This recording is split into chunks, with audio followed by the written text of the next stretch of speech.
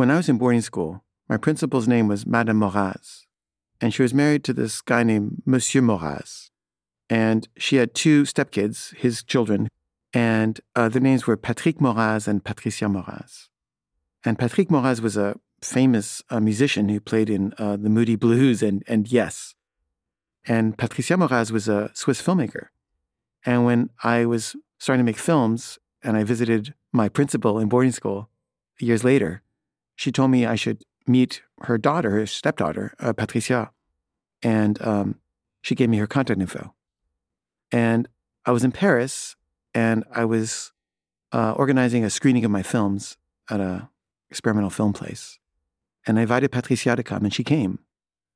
And I liked her so much. And we just started talking and we just really hit it off. She was like free and open and unbourgeois in a way that I really, really liked. And, she was a lot older than me, but, we were friends. She liked me. I liked her. And at a certain point, I thought she was going to produce one of my films, and then she didn't, and my feelings were really hurt. And instead, she produced this film by Leos Carax. And I remember her telling me, what a genius he is and stuff, and I was just so jealous of him. And when the film came out that she produced, I wrote a really negative review of it, but under a pseudonym because I didn't want her to be mad at me. But I was really envious. And, it was a good film. I was just being bitter. And over the years, Patricia seemed increasingly unfriendly or erratic.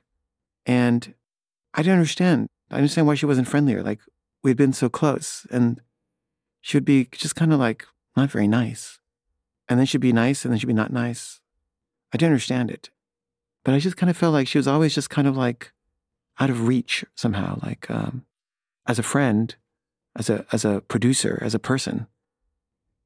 And years later, I heard that she had committed herself to an insane asylum. And then I heard that she had died.